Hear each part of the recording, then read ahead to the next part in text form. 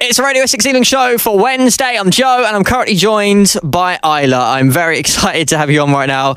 And I want to prefix this as well, because I feel like last week, I had Becky Hill on the show, and I was like, two-time Brit Award winner. You're on the show, and you, if I'm right, I think you won the Norway The Voice competition. So I didn't actually win the show, but I came sixth, which was actually a blessing. Yeah, it was actually a blessing that I didn't win, because basically the last 8 had to sign this contract, it's just quite difficult. And I was the only one they didn't want to sign, which is quite funny.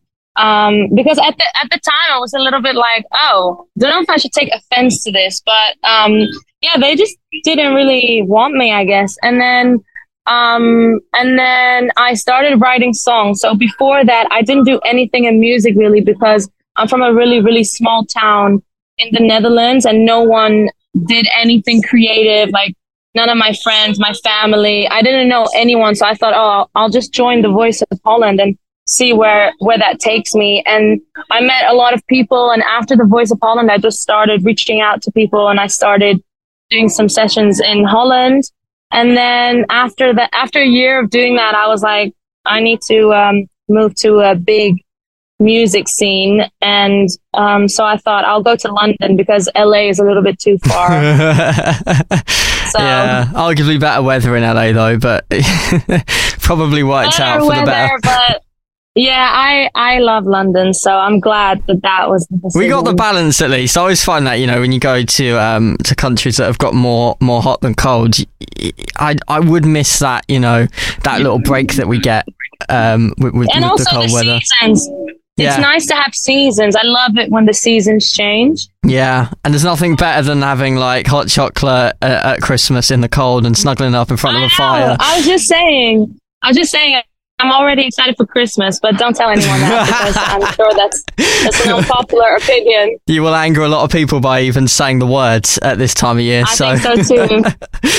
So you've done massive things. You've written with lots of people, like I mentioned. You've written for Little Mix, Charlie XCX as well. I know you've done quite a bit for, and worked with a load of artists. So you've had a really good ride over the last few years. But tell me about you. How has this song come around with Obsessed with Your Ex? Was there somebody's ex in particular that you was obsessed with that inspired the song? A very particular ex, actually. So it's funny explaining this song, because I just feel like it doesn't put me in a very good light, but I will go ahead anyway. But basically, she's actually from Essex too, so that's quite funny. Shout out to Essex. Yeah. Let's get that in there. Yeah. Essex girls, but that's all I'm gonna disclose about her. But no, basically, I just started dating my boyfriend, and then we did the usual conversation of like, who was your relationship before, and how was that, blah blah blah. And then he kind of mentioned a girl who she's quite big on OnlyFans. And I was just like, oh, wow, okay. And then didn't think anything of it. And then actually my friend was the one who showed me her page to me. She was like, this is the girl. And so I didn't even know who it was. It was my friend who showed me. And I was like, I wish you didn't show me, because that's when I started looking at her page every single day. And I looked at her Instagram, her TikTok, her Twitter, but not much going on Twitter. And it was just very weird and so unlike me as well. And I didn't tell my boyfriend I was doing that, obviously, because that's just super weird. And then one time it was really funny, because obviously the algorithm knew that I was stalking her. So one time I saw that she actually posted a video about me. It was because she must have like figured out that I was the new girlfriend. And then she posted like this like sort of diss about me, like, oh, did you see the new girlfriend? It looks like he's ordered her from Wish or something. So anyway, so it was really funny. So I didn't know what Wish was, but I went to my boyfriend and I was like, it's really funny, but on the TikTok For You page, I don't know how she appeared on my page, but yeah, she appeared on my For You page, and I saw that video, and my boyfriend was like, really? Like, she just appeared on your page? That's weird. And I was like, I know, right? Super weird. And then one day I went to the studio and I was like, no, I need to write a song about this. and the song came about in 10, 20 minutes. And then after writing that song, I finally sort of stopped doing it. So yeah, you stopped the whole stalking. Yeah. So it's kind of got you away from it. It's been like a little bit of a release for you. Absolutely. A well-needed release. Well, it's made an incredible song, which is just everywhere. I mean, TikTok, of course, it's gone crazy.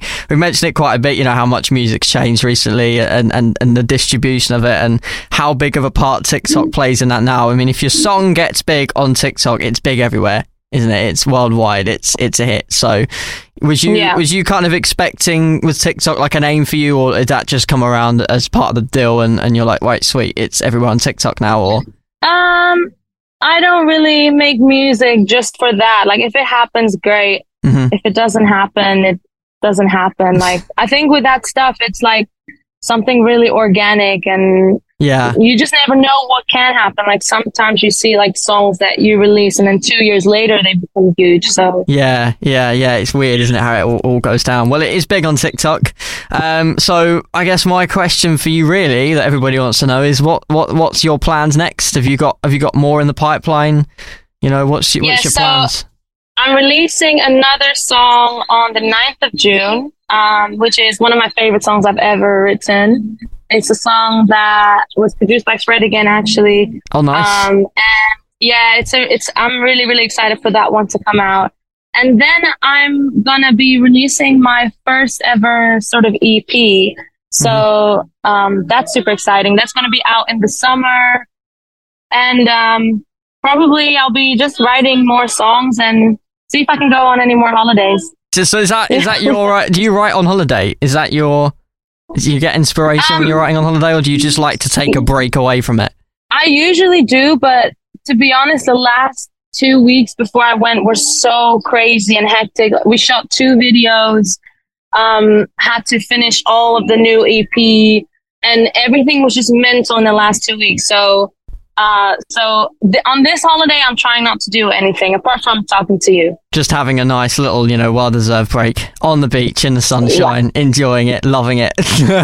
Exactly. Well, I do appreciate you coming on the show. Obviously, you know, the song is massive right now. I want to get it on next as well. So I thought, while you're here, only right that we get you yourself to introduce the song on Radio Essex, if you want to go for it. Amazing. Thank you so much for having me. No worries. And hi guys, this is my new single called Obsessed with Your Ex by me.